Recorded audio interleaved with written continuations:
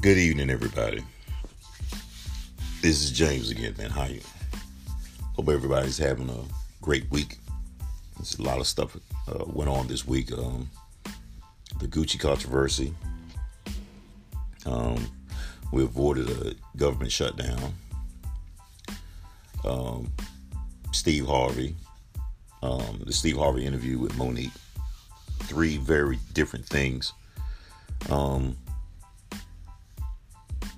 That in my opinion, they all three deserve attention. It's up to you to rank the level of importance for each. But I feel like all three those things are very noteworthy this week. So I'm going to start with the Steve Harvey interview with Monique, and I've watched it several times from the beginning to the end, to take in the whole context of it. But what caught my eye was the particular segment of the interview where Monique was trying to make her point of, maintaining integrity, and Steve was making his counterpoint of you can't. If you're black, and you're on the way, or you're striving to be successful at your craft, then you can't be yourself. Now, he didn't say that you couldn't have integrity, but he was making the point of there's things that you have to do along the path to get where you want to be, and that's up for interpretation.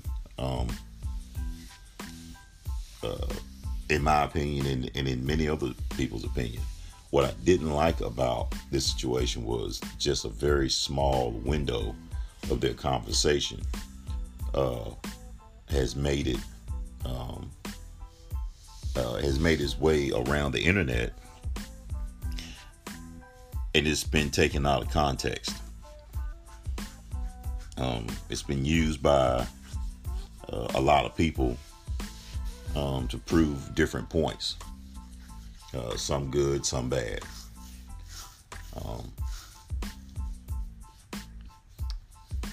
And that's one of the downfalls of social media.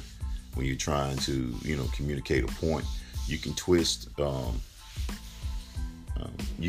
very small fraction, a very small portion of a bigger picture, and make it look any kind of way you want.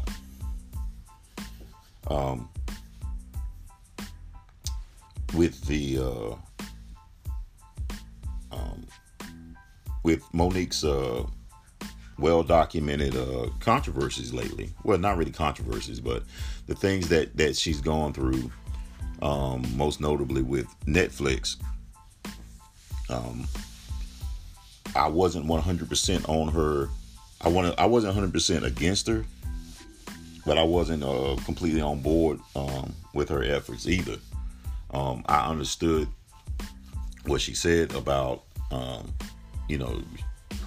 she was more valuable, or she had more value than what they offered her.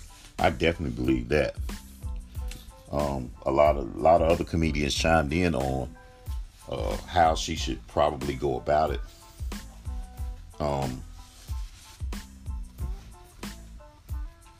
As far as getting paid for her next, or getting paid for any kind of comedy special that she would be willing to do with or for Netflix.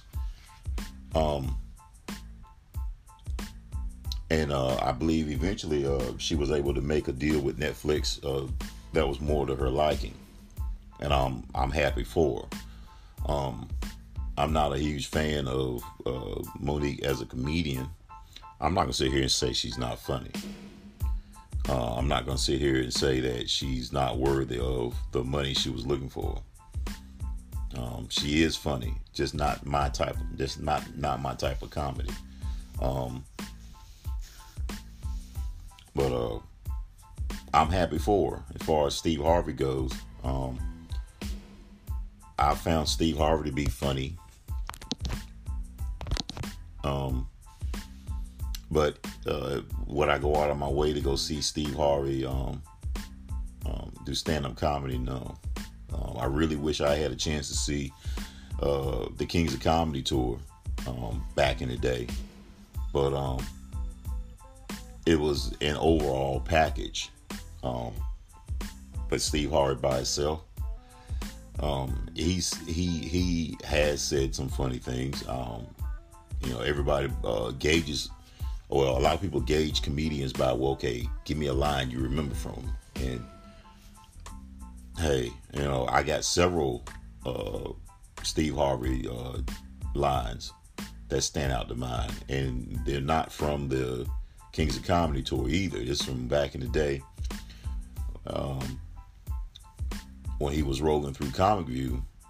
The most notable was when he told the story of Mike Tyson and Mitch Green, and he told the story from the perspective of Mitch Green's eyeball as Mike Tyson's fist was approaching.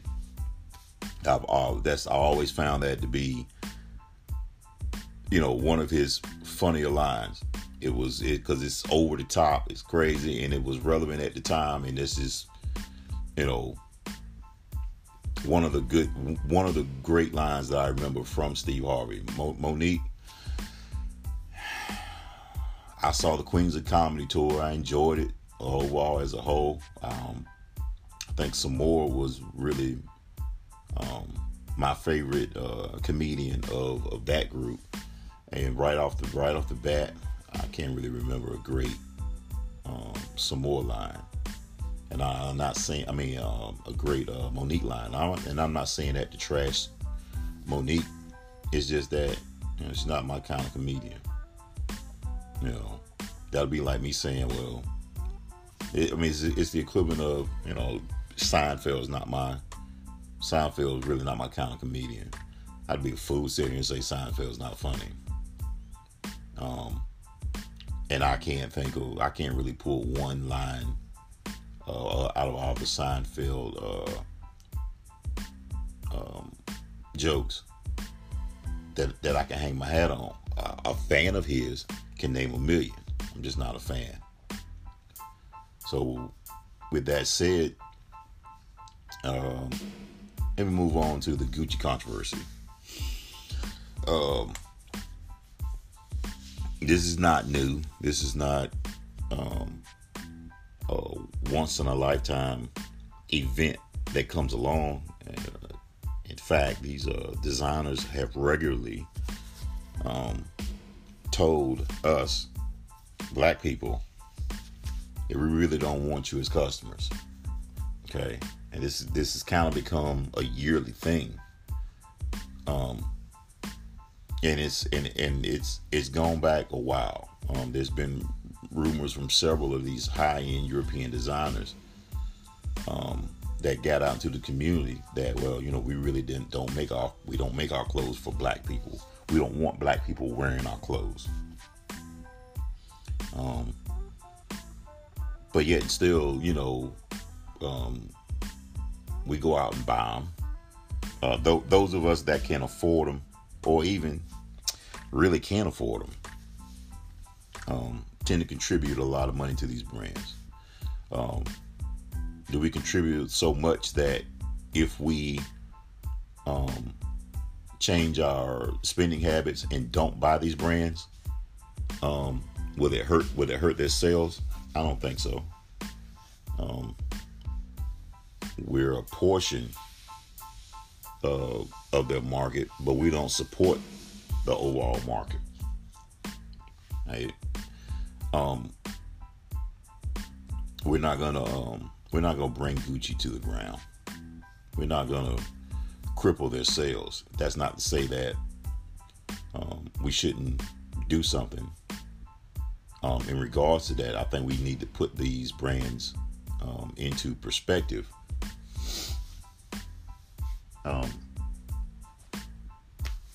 So I'm gonna take a little break for right now. I'm about I'm about halfway through